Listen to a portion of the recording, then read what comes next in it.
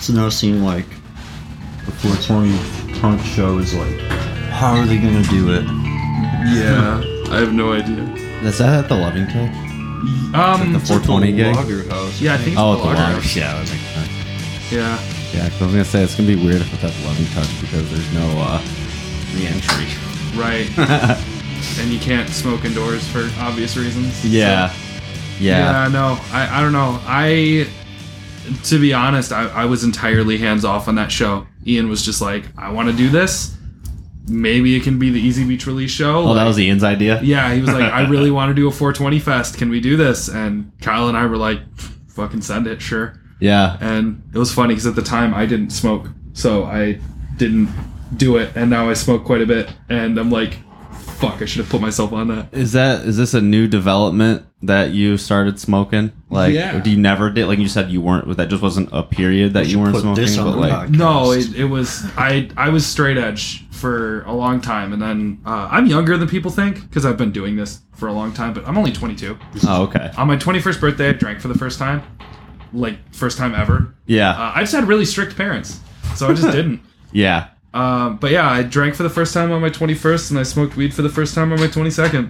Oh, nice. And yeah, I don't know. Yeah, I mean it's probably it's not really as big of a deal as it feels like before you've done it. Yeah, You know what I mean? yeah, no, it went from like something I had to really hype myself up for to like, oh yeah, no, it's 11 o'clock, let's take a hit. Like, Yeah. why not? It's almost nothing. Like, obviously you have to be smart about sometimes, like, when you're, God, I can't even, when I first started smoking weed, dude, it was so different. Yeah, Like, it changes your brain. I mean, it definitely changes your brain in the sense of, like, I'll never feel as high or the way I did when I was, like, first getting high back in the day, you know? yeah, Because it totally changes, like, your perception of what being high is and things like that. I mean, you're still in the honeymoon phase for sure, though. Oh yeah, You know? Yeah, Enjoy no, that. Sound like the first time. Yeah, enjoy that while it lasts, yeah. you know? So I've only been smoking for like 3 months now. So how does what was the first time? What was it like the first time like playing guitar and like singing and like playing music and being high?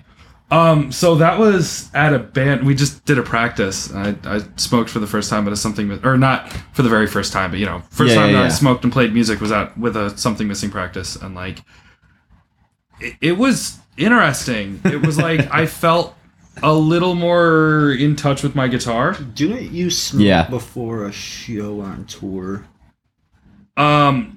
Yes, but it was like an hour before, 2 hours before. So, Okay, I was pretty much down before we started playing. Yeah.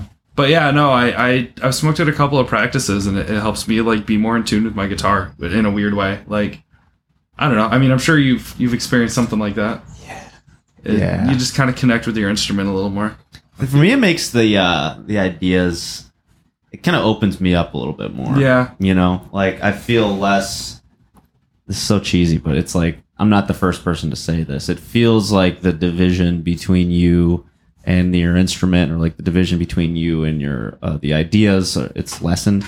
Yeah. You know what I mean? It's more of like a fluid state, but that's only when you're in the zone. Like there's definitely times too where I'm like too anxious. Yeah. Like, you get high, then you're like, ugh, and then it's like I don't want to do anything. I don't want to think. I want to put the guitar down and just like right. And just vibe. Draw a bath.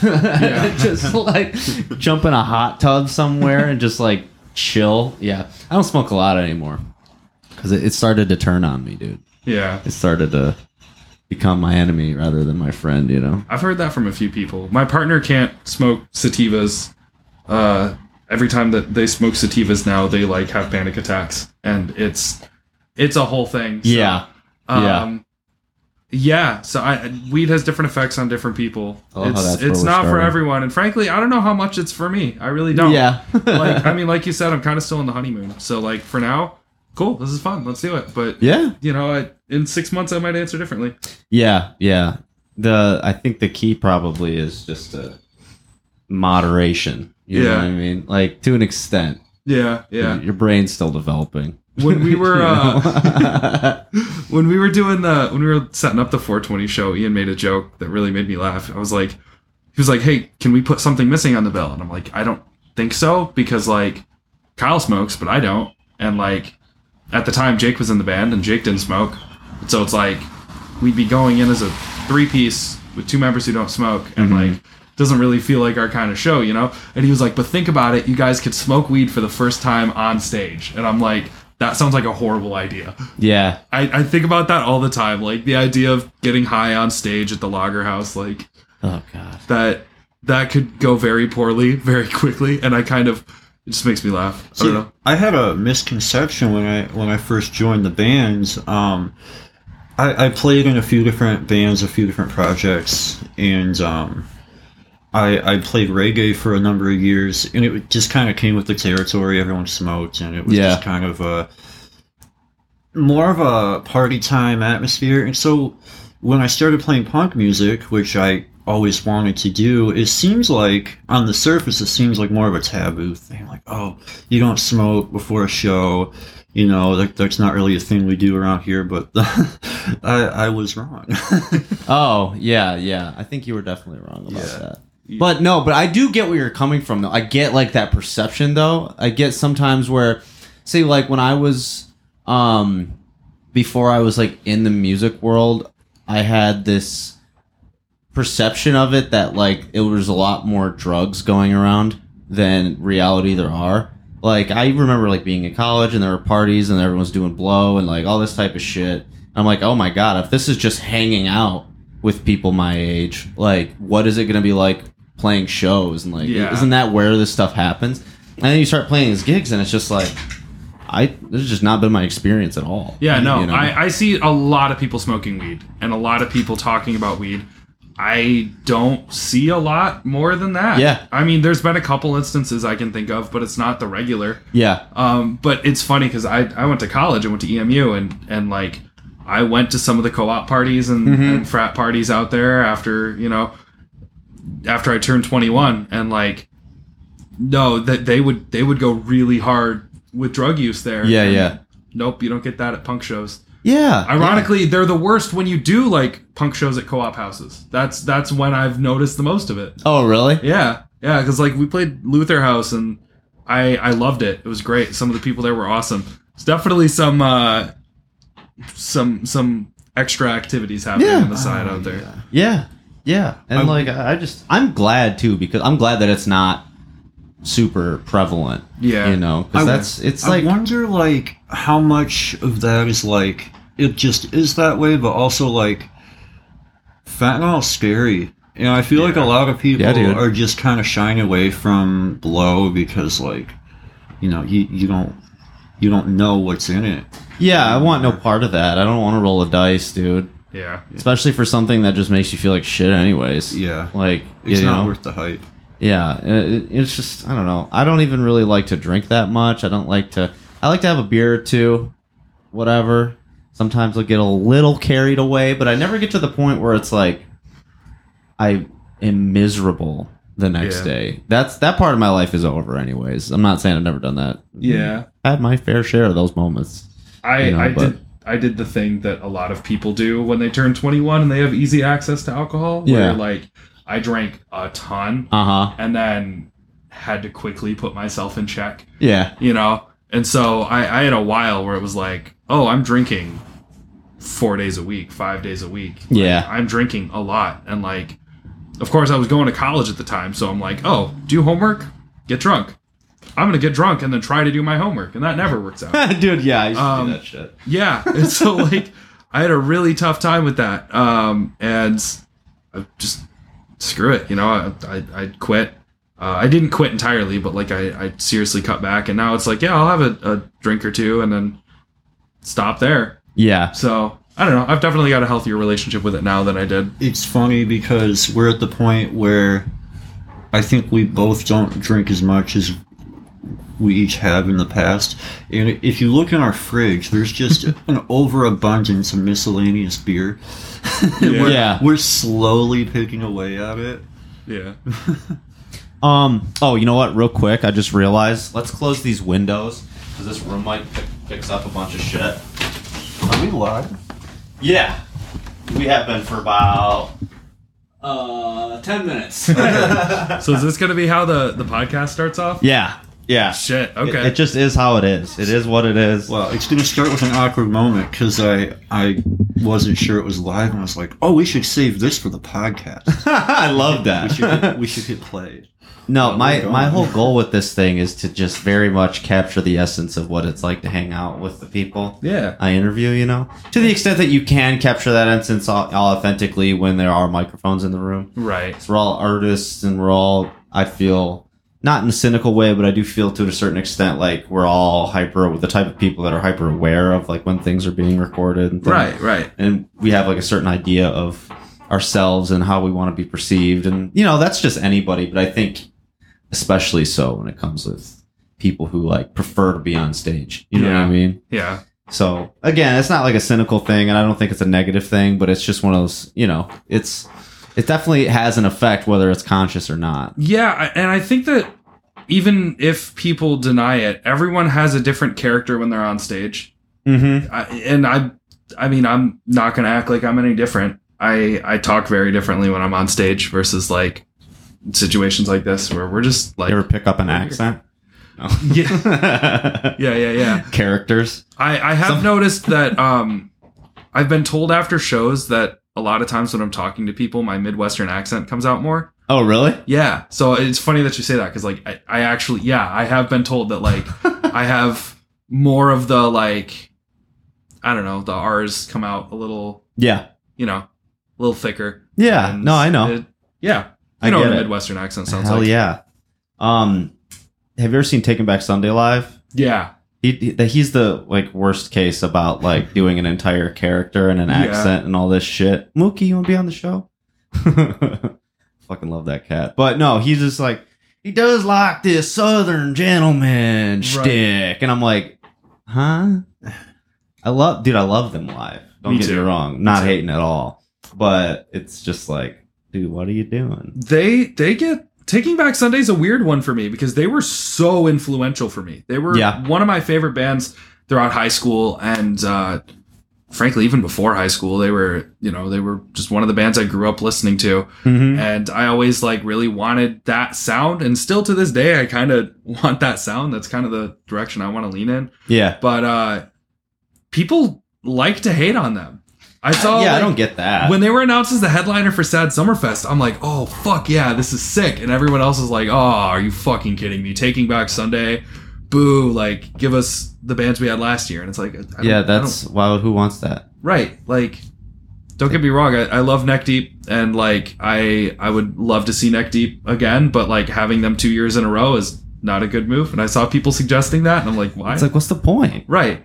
I think Taking Back Sunday is great. And dude, I think they're a good draw. headliner. Yeah. They're awesome. Yep. And especially with Sad Summer moving to more of the amphitheater setups this year. Oh, is it? Yeah. Okay, I haven't seen any announcements. I'm not on social media very much, dude. Like, that's fair. I have it for this and to like make obligatory posts about the band and like, oh, we were just in Grand Rapids. Here's pictures of it. Yeah. I'm so disillusioned with the whole social media thing, but that's an aside. I'll let you continue. I don't post a lot on social media, but I scroll a lot on social media. Yeah. I'm guilty of that. I am a little more active on Twitter than anything else, but like, I'm scared of Twitter. Dude, I don't have a Twitter, but what I've seen and heard of Twitter, it's a scary place. Yeah, it's a different atmosphere for sure. I'm curious, like, I don't know, because I don't even see our band's Twitter posts, so I don't know what our Twitter our presence is like. I feel like it's a good place to be posting. Yeah, it's a good amount of shit posting, a good amount of promoting our shows, and like, truthfully, I always forget to use it. Yeah, dude, so I'll same have here. like 2 week stretch where I don't do a single post, and then like I'll come back and do like 5 posts in 2 days, and then like forget about it for a while. And I don't know, that's how I keep myself sane. Yeah. Too much social media is a terrible thing. At one point we were talking about bringing in a social media manager, and like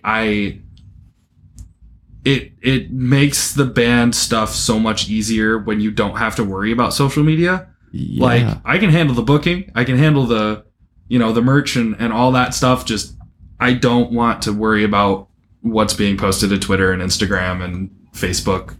Yeah. No, it's extremely annoying to have to think about it. I mean, for me anyway, some people like to do it. Like Ian fucking is good at that shit. Ian is so good at it. Ian knows what he's doing. That's why we whenever we have something to like kind of promote more heavily, or I just let Ian do it, I say, here's money. Please do this, or at least at the very least, I'll pay him to like create a schedule for me of when I should post things. Yeah. Like when we come out with our new record, Ian, I'm sure will be heavily involved in the the strategizing of it, because I can fucking make jams with the best of them, but I don't know how to tell people about it. Yeah, you know what I mean. It's hard. It's really difficult. But so I figure we could cut this episode into like 2 different parts here, and to the extent that I keep it that organized, we'll see, because I was going to be pretty loose about it. But I figured we talk about the band, and then we'll do that first, so that people who drop off and don't listen to the whole episode, which those people exist, let's be real, they at least hear about like you first, you know what I mean, like you guys, and then people that want to stick around to beyond that, we'll talk about Pugfest and kind of what goes into like more like boring shop talk type shit, like what goes into booking a fest, you know what I mean? Yeah, for sure. Yeah, no, I'm cool with that. That works. Cool. So I'm going to stand up, get a different, less noisy chair, but you'll still be able to hear me, and I don't want to edit, so I'll first ask a question, and then I'll make my way around. Cool. Yeah. So this is giving people a visual of what's about to happen. But first of all, something missing for the people who have not read the title of this episode, know who you are. Where are you guys from, and then kind of like what's the origin story? Yeah, so my name's Micah. And I'm the singer-guitarist for Something Missing. Something Missing started when I was in high school, and it's been a project that I've done with various friends throughout the years. Coming out of the pandemic, Kyle Berry joined the band. Hey, that's me. And we've since become best friends, and Kyle and I are roommates now. We live out in Jackson. And as of now, Kyle and I are the only official members of the band. Oh, really? Yeah. Okay. Yeah. We have had a couple of different lead guitarists, and they've kind of like... It's just hard finding someone who's willing to commit the amount of time that we put into this. Yeah. No hate or anything. No, for sure. It's not for everyone. Like, we tour, and we do shows... I mean, for one bit, we were doing a show literally every week for like 3 months straight. We had a show every single weekend. And so like, that's a lot for people to keep up with. And that was too much for some of these people. And that's totally cool. So that's why we've always had like different lineups and stuff. It's kind of just whoever has been available for the shows for a while was just joining us. And then we had like 3 different people ready to go with lead guitar whenever needed. That's something that I've been trying to stress to myself even more lately, is like creating a kind of like a bench of people who know how to do, like I'm in the process of trying to find more and more people who know how to do, who I can teach to play our shit, so that, because you can't reasonably expect, especially me, like in my like early 30s, like it's harder and harder to find people who give a shit about. My friends make fun of me because I play shows, you know what I mean, in like a good natured way, but they're like, oh, you're still playing gigs, Right. Hey, yeah, dude, it's fun, but it's hard to find a bunch of people that consistently, like the same 5 people who always consistently want to do it as much as I want to do it. Right. And then you run into, if you have to teach someone the songs, then practices become training sessions. Pretty much. Yeah, it's kind of funny because Kyle and I have a record that we've been working on when we have the time, and we've been chipping away at it for literally like, a year now? More than a year? And we reached a point where it's like, yo, we've got a record that's almost ready to go. Mm-hmm. We got to like teach a bassist, and we've got to teach a guitar, like another guitarist, which we eventually kind of sort of decided to switch to being a 3-piece. It started off as being out of necessity because we just ran into shows where we couldn't have another member. But I kind of started to like it. And so I think we're to the point where we don't really have any intentions to add another guitarist at this point. But yeah, I don't know. It's been cool, but it's time for some change. And there was a lot of time in there where like we had new music, and it was like getting everyone in the same place at the same time to work on the new music was really difficult, especially when it's like we'd get together and someone was like, hey, I actually don't remember how to play this lead from this song. Can you show me how to do it? Yeah. Hey, I forgot how to do this part. Like, can you show me again? And that's cool. Like, I get it. It's just part of working with a lot of people and not having a consistent lineup. But when I joined the band, it was kind of a crazy situation because the rest of the band was finishing up in the studio. They're finishing up the album that's out now. It was the 2 EPs that was made a full album. So I'm not on drums for that record, which is cool. There's kind of pissed about it, but it's cool. It's whatever. No. There's more music coming out, so I'm not hurt about it. But it's funny because Micah and I actually met at the gym through a mutual friend. The one we were talking about earlier, who had the podcast. Yeah. Funny enough, but it turns out that Micah was trying to put this show together last minute, which became DIY Burning Man. Yeah. Oh, okay. And it was, just a couple weeks away. Is this the first one? This was the first one in the backyard, yeah. Okay. So that was the one with You Rest, You Joy Life, Worst Party Ever, and then there was a secret headliner who we don't really talk about much anymore. But, yeah, It was just this really big show offer. The guys in Worst Party Ever messaged me, and they were like, hey, we were sent your way to throw together a show in mid-Michigan. We want to do something coming out of the pandemic, but like we want it to be outdoors, and what can we do? And so they were in the process of recording Dartland at the time. And so they were already in Michigan. I don't know what brought them out to mid-Michigan specifically, but I was like, yeah, the guitarist in my band has a big backyard, and we can talk to his parents about throwing a show back there. That's sweet. And it was crazy because we had I think it was 10 days of notice on the show from when Worst Party Ever hit me up and when they had to have the show. And it was on a Thursday night. So it was like a recipe for disaster. This is how shows flop. Oh, dude. With 10 days notice on a weeknight. And I was just like, I gotta do it. Thank God it's in mid-Michigan where you have plenty of room and not too many neighbors nearby. Yeah. I'm just imagining the space because I don't, but I mean, I've been through Jackson a million fucking times. Yeah. But I don't know exactly what the place is like. It was technically in Grass Lake, which is a farm town. I know Grass Lake. Yeah. It was a really small farm town. That was technically where I grew up. I went to Grass Lake High School. Okay. And so that was where Jake, Gavin, and I lived, and those were us three were something missing for a long time. And you had no drummer. And we had no drummer, or we had a revolving door of drummers. And so, yeah, I don't know. It was kind of funny because we did that. It was kind of the three of us with whoever we had at the time on drums. And then we went in to record the record, and the drummer we had joined the Navy. So he left the band to go join the Navy and start focusing on that after he'd tracked all the drums on it. And then Kyle joined the band, and now we're after the album, everyone but Kyle left the band, and and me, of course. But yeah, I don't know. It's just kind of funny that's how things panned out. But anyways, yeah. So it was just this giant backyard for this show. We lined it all up, and I went to the gym literally the day we had the show offer. That morning, I had been talking to Worst Party Ever about lining it up, and then I went to the gym after work and ran into Kyle at the gym, and I'm like, hey, so you told me that you play drums. You think you could fill in for this big show we're doing?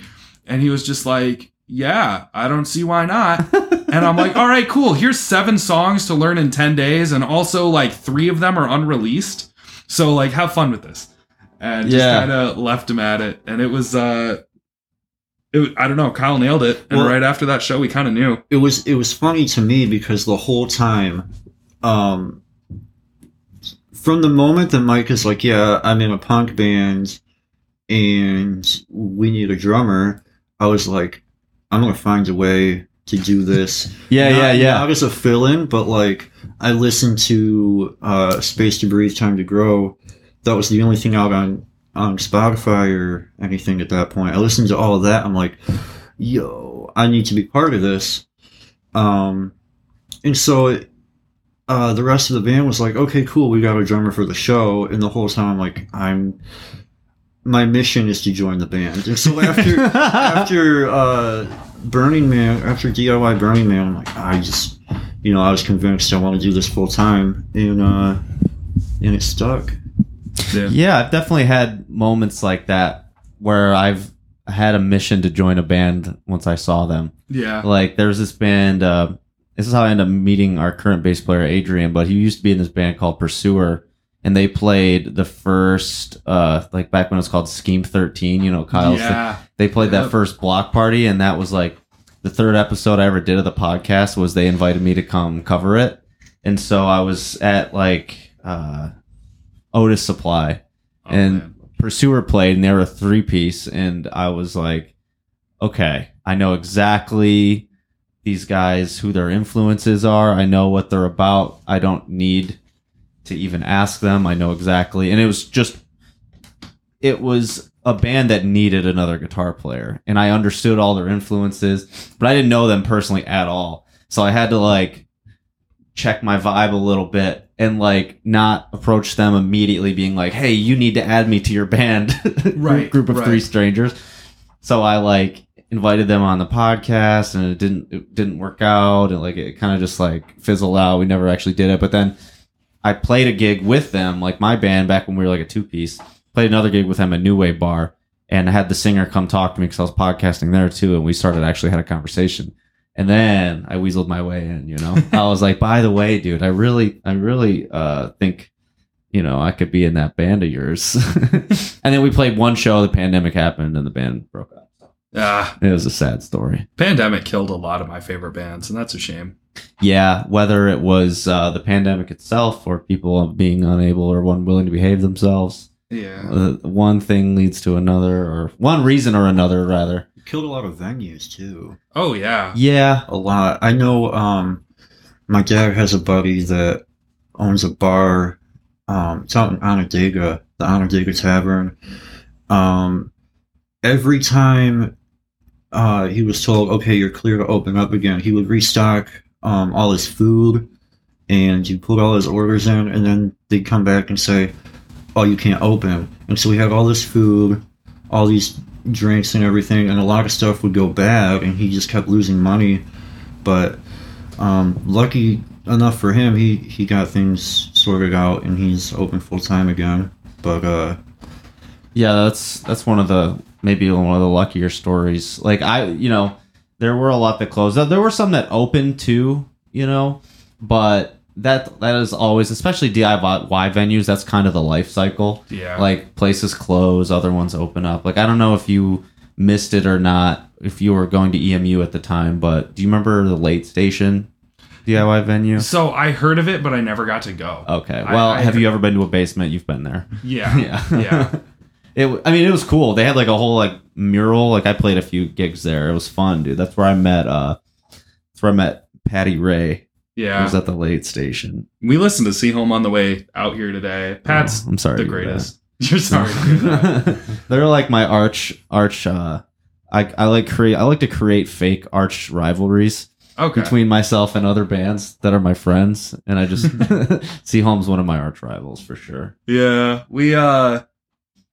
I've been a long time See Home fan, actually. Like, they're fun, dude. They're great. They're fun. I remember I saw them at Stoop Fest it was a long time ago. I went out to Stoop Fest, and they were like one of the main bands I wanted to see. I had like 3 bands on the bill that I really wanted to see, and See Home was one of them. Back before, I want to say it was before Austin and Chris were even in the band. Like, yeah. It was back then. And like Micah and Connor Holm. Yeah. And I don't know. Cool band, cool people. I love working with them as often as we have. I feel like I'm kind of late to the party with a lot of bands. Like, growing up, I listened to a little bit of everything. Like I grew up on classic rock and country music, and not as big of a country fan, but you know, that was a thing. And then like the popular punk bands and like Blink-182, and then like, Right. I was really big into A Day to Remember. Oh yeah, dude. And Homesick came out. Yeah. That was my freshman year of college, and that's aging myself, but dude, I was bumping that shit in my little Ford Contour every day. Hell yeah. I actually just got a Day to Remember tattoo. It's like a combination of the What Separates Me From You cover with the Homesick album cover. Oh, that's fucking sick, dude. But yeah, once I joined Something Missing, it kind of became my mission to do homework and figure out what I was missing in the scene. And since then, like, it's been a pleasure to meet a lot of these bands and meet the people for who they are. Yeah. And yeah. I mean, that's awesome. why you guys are here. Yeah. You know what I Right. mean? That's literally the whole, it's like the mission statement of Yeah. what this podcast is. It's just like, okay, I'm late to the party. I need to like ingratiate myself. I need to meet all these people. Yeah. But I'm not the type, like everybody has something to offer in their own way. Like you offer a lot of like, you're good at like booking and you're good at like putting these things together. I'm more good at like facilitating conversations, things like that. Yeah. You know what I mean? Like everybody has their skill set. And I think that if everybody just focused on like, what is the one little thing that I can contribute to this community, and if everybody thought that way, Yeah. a lot of people do. I'm not like hating on it, but I'm just saying if everybody really thought that way, I think things could be even bigger than what they are now. Yeah. You know what I mean? Because we are spoiled with the number of really good bands we have here. Oh yeah. But you go to Chicago and it's just like, and that just for instance, because we were just there, like that's the example, like just turnout is just insane. Obviously because it's like a big city, but still, man, if we could get even better show turnouts here, because we really are spoiled with the quality of the music. Like if we could grow the amount of, start bringing in more outside people to come to these gigs and like grow the community a little bit. I mean, I'm fucking rambling, but I like to think about how do we do this? For sure. How do we grow it? I noticed we just got back from our first tour with Anti-Ghost and we played a lot of cities that we'd never played before. Mm-hmm. We played like Green Bay or Appleton technically, but that's basically Green Bay. Played Madison, Chicago, but we've played Chicago before. We did Bowling Green for the first time in like 4 years. You guys go to Howard's? Yeah, we played Howard's. And then Pittsburgh. Yeah, Pittsburgh was a highlight. Was it Roboto? No, so we played, it was a place called the 880. It's run by a guy named Mitch, and I can't remember his last name, but that dude is so good at lining up shows in Pittsburgh. Oh, okay. We're planning another tour right now, and I just texted him, and I'm like, hey, is there any chance you can help us with a show in Pittsburgh? And he's like, consider it done. Like, do you have any locals in mind, or can I book them? And it's like, he lined up the whole thing for us as soon as I gave him a date. Sweet. But he lined up the show, and he's like, yeah, so it's going to be a weird one. There's going to be wrestling while you guys are playing. And I'm like, what? Oh, yeah. And I saw this on Anti-Ghost's page. Yeah, it ended up being like kind of sort of two separate events for safety reasons, which is for the best. But they like had all the bands play first. So like we opened up for a wrestling match, and it was so funny. It was like, it was just a good time. It wasn't like a blast. Yeah, Dude, that was one of my fucking favorite rad. shows I've ever done. It wasn't like it wasn't like I don't know. I don't like using the term real wrestling, but it was like the exaggerated, like, cartoonish wrestling that is it's just fun to watch and it's fun to experience and wrestling entertainment. Right, yeah. And so it was really cool having all that lined up. So Pittsburgh was a blast. Fucking sick. The show got over a lot sooner than most of our shows, but like it was sick. The wrestling was fun, and it was a great experience. I would do that show again in a heartbeat. Pittsburgh is great too. Just like the city. Yeah. When you first get there and you see, like when you go through the tunnel and then It's you beautiful. see, it's like, what the fuck? Yeah. It's crazy. Pittsburgh is one of my favorite cities I've ever visited. I really do love it. Really excited we're trying to go out to Philly, and that's always been on my bucket list. Philly has some of my favorite bands, and like a lot of the bands that got me into this are like they came from Philly. Yeah, you know. Shout out the Wonder Years. Yeah. I mean, like the Wonder Years is probably my biggest influence, if that doesn't show. And then like modern baseball, which Slaughter Beach Dog as well. That's one of my favorite projects recently. And then like Tiger's Jaw. Tiger's Jaw was huge for me. Yeah. Still are, really. I think the later Tiger's Jaw albums are not talked about enough. Everyone talks about Self-Titled, and like I love all their albums. Yeah, I mean, like once a band makes so many records and they've been around for so long, it's hard to like continuously make all of your releases mainstream. Yeah, you know what I'm saying? Like there will be the jewels that people latch onto, like Radiohead, for instance. They're like my favorite band, and people talk about OK Computer and In Rainbows and Kid A, but they have like 10 albums, right? But it's those three, and those are the best ones. And fight me, you know what I mean? But those are the best ones. But they have so much fucking brilliant music out. But it's like you can't really expect everybody to be. They're not always going to be on the public consciousness, right? You know what I mean? Yeah. But I don't know. Like, I mean, shit. Just between the Wonder Years, Tiger's Jaw, and Modern Baseball, like those three bands alone defined so much of my music taste, and they all came out of Philly at basically the same time. Like within that stretch, they were all like, I don't know. That's always had me like, oh, Philly's where a lot of good music's at. I need to get out to Philly. I think that like that's kind of goes back to what I was saying a little bit before. Like I think that we have here the music to have something like that. Right, absolutely. You know what I mean? I mean, like looking at like Hot Mulligan. Obviously, Hot Mulligan at this point's been around a little bit. They're I think undeniably the biggest punk band out of Michigan ever. It's hard to think of another one from Michigan that's that bigger. Yeah. So like they were like the first really big one, but I mean I look at like Saturdays at Your Place is taking off right now. And for good reason. Those guys deserve all the praise they're getting and a hell of a lot more. But like Saturdays at Your Place is really taking off right now. And then like See Home got quite a bit of traction. And I don't know, working with Pug has made it so that I have so much access to live music. I'm going to shows so much more than I used to, and I'm always finding new bands that I'm like, wow, these guys are insane. Yeah. I don't know. I've been really impressed with a lot of the bands that I'm working with nowadays, and Michigan. I think Michigan has like the best local scene.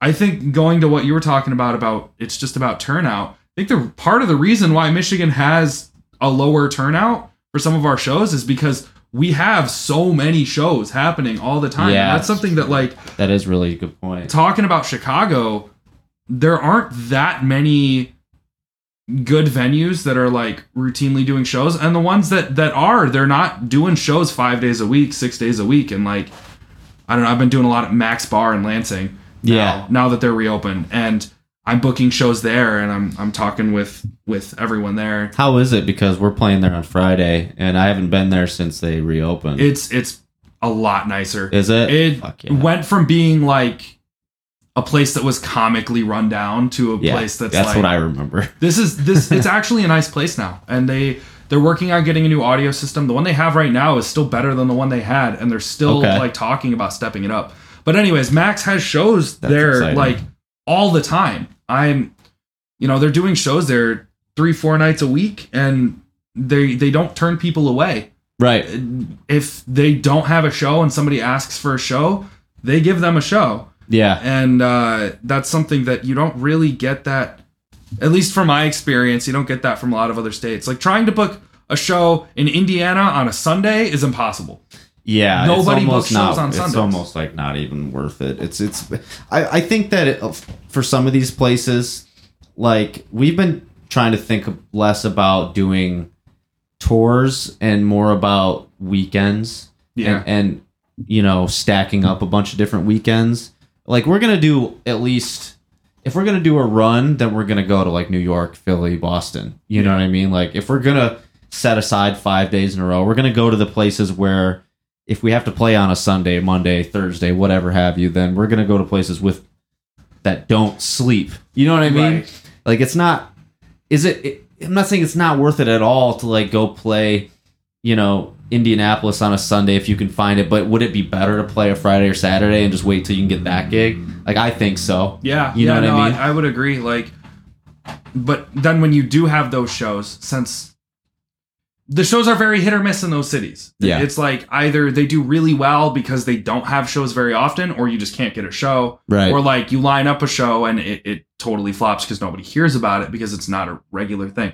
It's kind of weird because you want them to happen often enough that people know where the shows are at. Right. But you don't want it to happen so often that it's oversaturated. Yeah. Yeah. I don't know. No, it can be a hit or miss even in places like Chicago. Like the first time we were there, we played book club and there was like fucking 8 people there. Yeah. And it was just like, okay, first time in Chicago, not going to get overly upset about it. Yeah.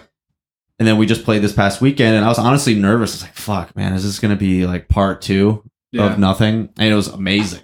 Like it was the shit. And so I was like, okay, luck of the draw. Yeah, you know what I mean? Like, we also, our first time playing Chicago was at book club as well. Actually, it, we played there with Final Boss Fight, Perfect Candidates, and Nico Blue. And that was, I was very surprised by that show. Truthfully, that was the second day on our first weekender. And the first day kind of flopped. We played for like 10 people in a basement. And it's like, that's the kind of show that like you leave with your gas money and your tail between your legs. Literally everybody talks about having played those shows though. Yeah, so it's like, that's something to hang on to not get overly discouraged. Right. It's hard when it happens, but it happens to everyone. Yeah. And so like, I don't know. I'm not mad at myself about it or anything. It's not an indicator of failure or something. Right. Right. Like it just happens, but like that had happened. And so we were like, oh, this is what we're signing up for on this tour. And then we played book club, and our first time playing it, there was a decent crowd. It wasn't massive, but they were very involved. Yeah. I will say that. Even the 10 people we played to were like into it. Yeah, there was like moshing and stuff that we don't like at the time we weren't getting a lot of. And that was really cool. And so that was nice. And then we came back on our next run, the one with Anti-Ghost. We actually played at the Arcadia Gray house. It's the house that like half of Arcadia Gray lives at. Yeah, yeah. Those guys are the greatest. Oh yeah, they've been on the show a few times. Hell yeah. Yeah, Arcadia Gray's great. But silly geese. Yeah. Their April Fool's thing really got me this year. But anyways, we played at their house and had probably just as many people packed into a living room not much bigger than this one. It's like it was a tiny space and we had it packed. Yeah. And it was so cool. That was a blast. And so it's like having shows like that, it's like that's kind of what keeps me going. And yeah, dude. We've played some flop shows in Michigan. We've played some flop shows outside of Michigan. But the big shows make it worth it. Dude, yeah. We've had experiences and it's exactly what you're talking about. And I think like, I love gigs. Gigs like that will make me in that moment not care about anything else in terms of like, oh, are we one of the clout bands? Or are we like, like all these things that are not about music, that things like, are we like a name recognition band? Or, oh, do we have a Twitter following? It's just like all that shit that you can get caught up thinking about that has nothing to do with your music. It can ruin it for you. Like that ruins it for me if I let it. But like you play these gigs where it's just like you in a full room and everybody's having a good time. It's like, this is why I do it. Right. Yeah. None of it matters. This is happening. On this tour with Anti-Ghost, it was so funny because we were supposed to play Marquette and there were some COVID incidents. Like up north Marquette? Yeah. Oh shit. Yeah. So we were supposed to start in Marquette and that didn't work because the bands that we had as local support, they shared a member, maybe 2. It was the Casper Fight Scene and Small Comforts. Good friends of ours. And they like one of their shared members tested positive for COVID. So it's like both local support dropped like 3 days before the show. Sucks. And the whole show just kind of fell through because they're like, you need local support. We didn't have time to get it. Yeah. Sorry, I'm just making sure that checking the time here. No, you're good. Yeah. But yeah, we needed local support. It fell through, and so then instead we started in Green Bay or Appleton. Yeah. We played in Appleton, and that show was so rough. There was like nobody there at all aside from the thing is, it sucked because the venue was like connected to a dance club. Dude. So you walked in and it was a dance club, and then you had to like walk behind a curtain in the back in order to get to where the live music was. Don't even get me started on these places. Nobody even like the people who did come saw the club and like stayed in the club. And so it was like we didn't really we played for a bunch of band members and like 5 people. And so that was really like, well, shit. There's that. Yeah. That show was rough for a handful of reasons, and I think like after we did our first weekender, we were like, okay, we can learn from this, we can learn from that. So when we go on a full-length tour, you know, we won't run into these things again. And so in a lot of ways, it was better just as far as like travel and whatnot. Yeah. But to start the tour out with that show, it was kind of like, oh geez. Yeah. And then ominous. Keep going like this. Plus, like when you're singing like heartfelt songs, and then it comes down to like it's just guitar and vocals, and then from beyond the curtain you hear like "Drop It Like It's Hot," "Drop It," and some other things that that's I won't say on hilarious the podcast, but you get the idea. Yeah. It was rough. So, but it turns around really quick. Yeah, where I wanted to go with that was that the next day was in Madison, Wisconsin, which I think is kind of a sleeper scene right now. I think that people don't value Madison, Wisconsin as, they as should, much as they because should. University of Wisconsin's rowdy as shit. It was so sick. We played a packed... It was Rigby, the Rigby. But, we played like the basement of the Rigby, which is a bar. Okay. And it was so packed. And it wasn't just packed with just random people. People who like knew our music, even though we'd never played there before. We had people like moshing. We had our first crowd surfer at that show. Oh, that's sick. And like there were people singing along, and I knew a couple people there, but most of them were complete strangers, and they were singing along. They were like getting in my face while I was singing, and it was so sick. It was wild. A lot of fun. Yeah, that show really made it all worth it, because after that it was like, okay, not every show.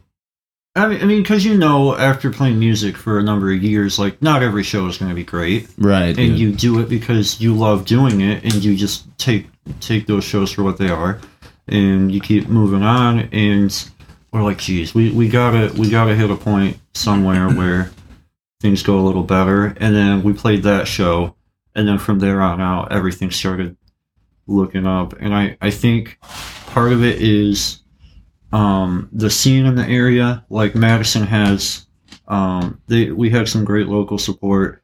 We had some really excited people that wanted to come out for those bands, plus our music. And I think that made a really big difference. That's something I try to keep in mind too. Like when we were playing that Chicago gig, and there's like, it was really sweet. Like I was very, made a point of thanking the other bands too. Like, I didn't have any delusions about my poll being what brought everybody. You know what I mean? Yeah. Like I was like really appreciative that we got to play with these other bands who like have a following right where they're from. When bands are our size, it's really hard to like bring pull in cities that you're not regularly at. Dude, yeah. It's so hard. You have to just assume that local support is what's bringing people to the show. Yes. Because 100%. there's no way that we're the ones bringing 50 people to a basement in Madison. And dude, like even if you play like a super packed show, you have to keep going back, because even with the rowdiest shows, sometimes you're lucky if you get like 5 people that walk away from that, and they're gonna go check you out online. They're gonna like follow you. Yeah. You know what I mean? It's like the aftermath of those can sometimes be next to nothing other than the fact that you had a great experience. Right. You know what I mean? So Right. you just have to keep going and going and going. Like, Yeah. we're doing trying to play less cities, but more often right now. Like, Okay. trying to play like Chicago, Grand Rapids, Kalamazoo, Lansing, like a ton, Yeah. rather than like going to like New York once in a year, which we're going to do just because it's going to be fun. But like, not trying to make a point of every single weekender be always different places. Like, it Right. might be smarter to create like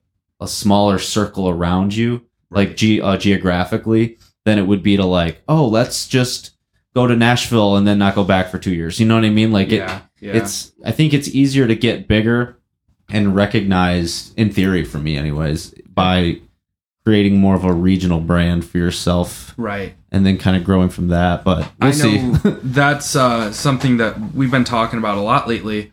We're to the point where we've been changing lineups and stuff and all this. And the main reason is just that we got to find people who are active enough and willing to contribute as much as we are looking to contribute. Mm-hmm. You know, like, and I say that, and that could come off as rude. There's nothing wrong with not being able to do as much as we do when we're like, I mean, we Or just to went not on even want to. Right. You know, I get it. We just went on a 10-day tour. Like, that means taking 10 days off work. That means being able to say goodbye to your loved ones and your family for 10 days and hit the road and probably lose money. We didn't this time, thankfully, but like we don't take that for granted. That's the reality, is you're probably going to lose money on tour. If you break even, you're fucking killing it. Right. You know? And so I feel very fortunate because we did all right on this tour with Anti-Ghost. We ended up profiting a little bit, and it wasn't enough to pay my rent or anything, but it was like, right. That's not the normal. You have to expect to lose money, and that's just the reality of it. So looking for members who can do all of those things has been difficult because a lot of people aren't looking to take those risks, and there's nothing wrong with that. Yeah.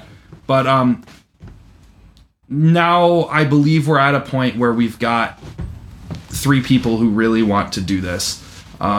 We just had a new bassist join the band, and I don't know if I think it's up in the air whether he's permanent or not at this point, but I have a feeling he's going to be honest.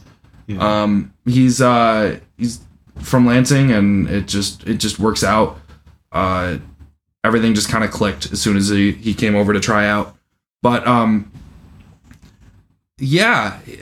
when he joined the band, it was, with him talking with him about joining the band, we've kind of been thinking about the future and how much we want to do shows and what our tour strategy is and all that. Yeah. Something Missing had an interesting issue where when I started working for the Pleasant Underground, I started booking these cool shows, and I'm like, I want to be on it. I want to be on this show. I want to do this one. And because of that, we played Detroit like 8 times in 3 months. And totally oversaturated Detroit. Like, everybody who wanted to see us had already seen us. Right. And so we've established ourselves there, and now we kind of need to not do exactly that because we did way too much, but like that idea in other cities of, I want to play Chicago every 2 months, 3 months, because I want people to see us and know, like, oh, I saw them. Yes, dude. They're fucking good. I want to go see them again. You can go play Chicago. Like, when we go to New York, I think in August, like, we might play New York twice, like, because there's enough people.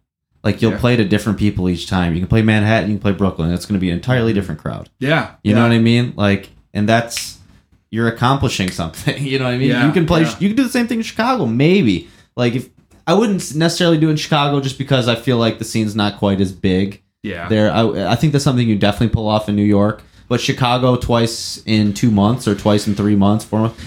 Yeah, like, that's probably what you should do. Right, yeah. You know? So when we've started planning tours, it's funny because we have these destination cities.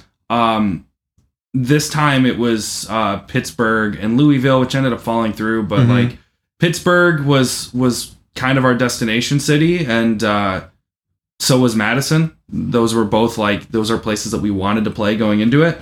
And now, like, on this next run, our destination is Philly. We want to go to the East Coast, so we're like, lining this up. We want to play New York. We want to play New Jersey. We want to play, we want to play Philly. So let's plan a tour where we go out there. But on the way out there, we're going to stop and hit a lot of the cities that we just hit again. Yeah. Because we want to establish ourselves with those people. We're actually, like, I don't know how much I can say. I don't want to say too much, but we're hitting a lot of the same places again. Like, literally the same venues. Because we want to appeal to those people again. Yeah. The people who were introduced to us then have now had time to listen to us and enjoy us. Yeah. And no, it makes perfect sense. Like I think it's a good idea for any band really to like create these runs like we did over the course of 2 separate weekends, but we did Columbus, Kalamazoo, Grand Rapids, Chicago. And I think that's easily doable in a 4-day run. Yeah. And that's one option of like a run that you can do continuously at different points. And then you figure out along the way, like you're doing, you're going out to the east coast, you find the venues that work in that city and you find like what's hot there. There's no real reason other than like, oh, a really great opportunity presenting itself to like, if it's not broke, don't fix it. Just keep doing it. Go back to the well. But I will say real quick in the interest of time, I want to get to the Pug Fest stuff real quick. Totally. And we don't have a lot of time. So I wanted to just honestly, selfishly ask what's interesting to me about all of it, because people can see the lineup. You know what I mean? I think I give people enough credit to think that they can imagine a little bit of what goes into it as far as like, okay, there's dealing with bands or dealing with their managers, dealing with their costs, figuring out where the money's coming from, all that. What has been, I want to know just on a human level, like what has been like frustrating about it and like what has been rewarding about it and like what have you kind of learned about booking in general, if something of this scale? Yeah. So there's a lot of things people don't know when it comes to like booking shows like this. I have friends who've been booking shows for a long time, but like the way they go about it is when a band hits them up, they line up the show. Mm-hmm. And it sounds weird when I say it this way, but I'm going somewhere with it. The power dynamic is in favor of the booker in that instance. Like the bands are going to the booker for a favor.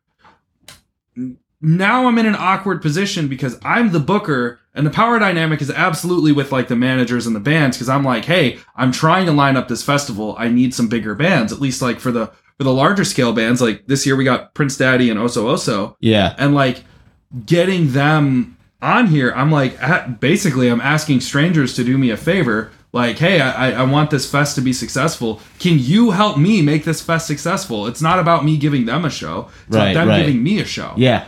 And so that is not, negotiations go totally differently. Normally it's like a band will hit you up and they'll say, hey, we need this show. Like, what's our guarantee? Like, here's what we want for our guarantee. And then we can say, that's not really reasonable, unfortunately, for a venue of this size. Like, we could do this amount less. And it's like, oh, okay, cool. If that's what it means for us to get the show, that's totally fine.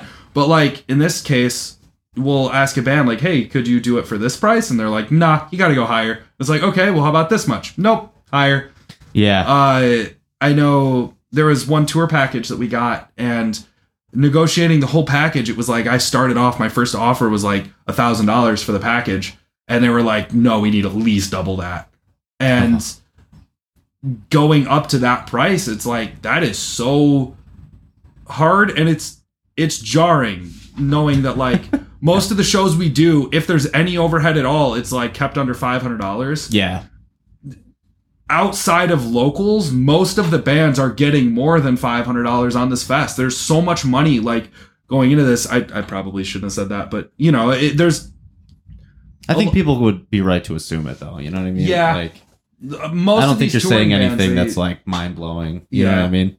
Yeah, and this gives bands a reason to tour, which is cool. I do know there's a couple bands that we mentioned this fest and they had a higher guarantee and they're taking the money from the guarantee to book a whole tour. Yeah. And so we're giving them the money for their whole tour, which is cool. You know, I'm glad that I can help provide that, and I'm just hoping it all pans out. Yeah. it's scary right now. We haven't broken even yet on ticket sales. We're close. We're going to. I feel like we're going to, but you definitely will. It's really easy to get wrapped up in the numbers and just think I have this much invested in here and I could lose my ass. Yeah. there's still potential for this to not pay me back. And when you're dealing with contracts for thousands of dollars in some cases, that is so hard to think about. Yeah. No, I get it. I went to college. I put 60 G's on the line, hoping that I'd pay myself back eventually. I'm not going to lie. I get it's completely different, but I understand throwing down huge amounts of money on a bet, basically. Yeah. Now, granted, I didn't go to the most expensive school in the state of Michigan. I went to EMU. Yeah. I love EMU. IPSC feels like home still. Very proud to have gone to EMU, but it's not an expensive college. We sunk more into Pugfest than I did my last semester of college. That's amazing. I'm not kidding. We spent more on this one event than I did a whole semester of college. And that's, I think, more than any semester of college, to be frank. We put a lot of money into this, and that is really nerve-wracking. It's really easy to get wrapped up in that, and that sucks because that's not my goal. I don't care about the money with this. At the end of the day, if I break even, I'm happy. Yeah, you will. I don't care to make a ton of money on this. Right. That's not my reason to do this. I want to do this because I want to have a fun show. To be frank, I want to do a show with Prince Daddy. That has been on my bucket list since we started. Yeah. Since we started first seriously playing shows and I saw Prince Daddy the first time, I'm like, I want to be on a bill with them. And it's just, this is the first time it's happening. Yeah. And I'm very happy with that. And knowing that in the future we could take this even further. And I don't know. The amount of money you're putting down on for the first time, you're really doing it in this big way. I mean, last year was pretty big too, but obviously you're stepping it up. Yeah. I think it's a sound investment in the future. I don't think you're going to have to fork over so much cash next time. I think you're kind of creating a foundation for the years to come. Right. You know what I mean? Yeah. It'll be a little bit more even. I think you'll have a really great turnout. I should say we, because I'll fucking play too, we're playing. But I think the turnout will be really big. Yeah. And I think bands will see that and they'll realize okay, people are going to show up. So that gives that, and it's not great to always think about everything in the power dynamic. Not that that's either what either one of us is doing here, but I do think that it'll even the scales a little bit too. Yeah. You know what I mean? Absolutely. They need to see that you're fucking legit. Yeah. You know what I mean? This is dangerous territory. I'm not sure how much I can say, but I'm good friends with Troy, who runs Excellency Fest. Yeah. And obviously, Shout out Troy. Yeah, shout out to Troy. He's the greatest. He does so much for a scene that's not all that active. Who's booking in Bay City aside from Troy? Right. It's basically Excellency. Right. It's all Excellency. And Forest Green will play. You know what I mean? Yeah. And so, anyways, we're good friends, and a lot of people view us as competition for each other, which is fair. We're both doing festivals in the summer, and they're similar in scale. Pugfest is more spread across multiple days this year, but last year's DIY Burning Man, which is what became Pugfest, it really is that was pretty similar to Excellency, just without some major headliners. And I've talked to Troy about who he was booking, because this year we didn't want to have as much overlap as we did last year. Mm-hmm. Last year we shared 10 bands, and so this year we didn't want to do that. Pulling that number off the top of my head, I might be wrong, but there was a lot. There was a lot of bands that we both had. The big ones being our headliners, MCP and Oso Oso. Or not Oso Oso, Oolong. Yeah. Both of them played Excellency right after playing our fest. We wanted to avoid that, so we talked things out, and it was really funny because at one point we were shooting for the same band, and they told us a 50% higher price than what they told him.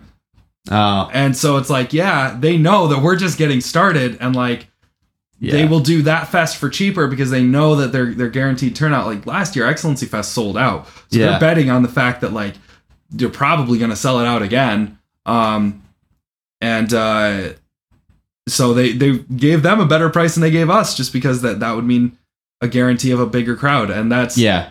So yeah, no, you're right. Like, this is an investment, because if this year does well, next year we might get those better prices. It's all about growing and kind of proving your worth, showing that we're not here just for a fun show in a backyard anymore. We're here to put on like one of the biggest events in our scene. Yeah, I think that, on every scale that sort of concept holds true. I mean, whether it's just like you're a band trying to get booked on a local gig and the booker needs to see, like, all right, we'll give you this fucking Tuesday slot. We'll see what you're about. You know what I mean? It's kind of the same concept. Like, these people, they just want to make sure that who they're dealing with are for real. Yeah, absolutely. And I can't blame them for it. But that's how you start great relationships. Like, it can be a little bit like feeling out period, and then it's great. Yeah. Last year I ended up at the Crowfoot, but it was supposed to be in a backyard. Yeah, I remember. When we first lined it up, that was fully expected to be in that backyard in Grass Lake that we had the Worst Party Ever show at. And like, that fell through, and we ended up at the Crowfoot, which is wild that the Crowfoot was our fallback, but like, the Crowfoot saved that show. Yeah. I love the Crowfoot staff so much. They've been so good to us over the years. But yeah, this year we went in knowing we were going to end up at the Crowfoot. Yeah. Literally, as soon as the show ended last year, everyone loaded out. I went downstairs to collect the money, and they were like, let's talk about next year. Please do this here next year. And so we did. Yeah. And we planned it all the way of like literally the night of last year's DIY Burning Man. We scheduled a fest. It was just an unnamed fest for Micah at the time. And so it was like, that turned into Pug Fest. It was really like, it's a different thing now, because it's gone from being something fun that we were doing in a backyard to like, no, this is a show with a significant overhead that we actually like, it's important to us that we pack the house. And before, it kind of wasn't like, not that I wanted the show to flop, but it was like, if we just have this show and 50 people are here and we're all having a good time and all the band members are still here, that's enough for us all to be happy. And now it's like, no, we need to sell tickets. So. No, I think it's really great what you're doing. And this is my closing spiel here. Not that it's even a spiel, but no, I think it's really awesome that it's really cool to see what is possible. Yeah. Starting from, basically a backyard, like, that's what's great about like DIY music in general. Like, I can relate to like starting this podcast like literally in a basement at a show at a friend's house one time. The band was coming through from Philly, and I just decided to interview them. Yeah. You know what I mean? Like, you never know where things are going to go, essentially. Yeah. But if you are just doing things that are entirely based on the things that you love to do and the things you want to do, and then it's all about maximizing that. Yeah. You're not doing anything outside of what you really want to do anyways. You're just taking it to the nth degree. Yeah. You know what I mean? So, but yeah, I do have to roll. I will say, like, I feel like there's so much more to get to. We didn't even really talk about like the music. Yeah, no, we didn't. We just talked about like business a lot. When you do, I mean, we talked about like the behind the scenes, how bands get formed, and I do think like when you do have music that's coming out or stuff that you really want to dive into, feel free. Let's do this again. Yeah, no, I'd totally be down. Should we? Go ahead and just plug whatever you can or want to. Yeah, right now. Yeah. So we'll go kind of rapid fire here with some of the cool stuff we've got coming up. We have reformed with a new lineup. We've got some new shows coming with a new bill, and like it's gonna be cool. It's gonna be fun. So our upcoming shows are gonna be a little different, and I'm really excited for it. Obviously, we've got Pug Fest and Excellency Fest both coming up this year. We're on the bills for both, and I'm really excited. I hope to see a lot of people out there. We're selling tickets for both, so hit us up if you need them. Yeah, you can go to the Pleasant Underground. I know if you go to the Instagram page, you can follow the link there and go right to the online tickets. We also have physical tickets if you see us at a show. Just feel free to ask. But some other big things. We just got some vinyl in for Facing Away From My Failure, which is the combination of the two EPs that we put out in the past year. So Facing My Failures is on the A side and Facing Away is on the B. We got a bunch of vinyl in, and those will be going up relatively soon, in the next 2 months or so. Hold on until June. Yeah, hold on till June. We'll see what happens then. Sweet. Aside from that, we are currently recording some music for a split record and at the same time writing some music for a full length. So the future for Something Missing is looking pretty bright. We've got a lot of new music coming, a lot of new shows coming up, some more touring, and vinyl is a huge thing that's Vinyl's been on fun, my bucket dude. list for years. New shows, new merch is going to be coming. Vinyl, obviously, and the tour is a big one. I'm excited for that this summer. Plus the 2 festivals, obviously. Yeah, the 2 fests are going to be great between the 2. I'm so glad to play with Real Friends again at Excellency Fest. Yeah, we played with that's Real really Friends a sweet. couple years ago, and those guys are some of the kindest musicians we've ever played Super with. genuine people. Like I'm pretty sure I talked to the drummer for like an hour after the That was me at show. like Michael Sarah Palin's drummer at Yeah, dude. We were just like smoking weed on that balcony and just talking about nothing even remotely music related, just life. Yeah. It was great. yeah. The Real Friends guys they were extremely kind to us, and I'm stoked to hang out with them again. But yeah, follow us on social media to keep up with us. Something Missing MI. On Instagram, yeah, Instagram. and then Twitter is smissing, something like that. You guys know how to find us. I should have those tags. Use memorized. the internet. Yeah, use the You internet. can do it. That's been my spiel at shows lately. Like, we're called in a daydream. Use the internet. Google Use that your tools, shit. Gen Z. Yeah, Figure yeah. it out. But thank you guys so much for checking us out, and thanks for giving us a place to talk. And Thanks for driving to my house, dude. Yeah, of course. All right, kids. Stay tuned for part 2. It's coming. Peace. Peace.